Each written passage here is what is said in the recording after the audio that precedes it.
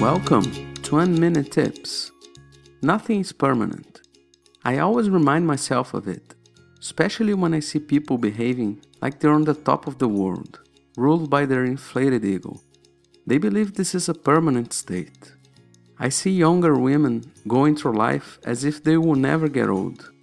If you're going through a dark season, it won't last forever. This is how life is. If you're feeling amazing, energized, and motivated, I guarantee you that you will not feel this way forever either. I'm not saying this to bring you down.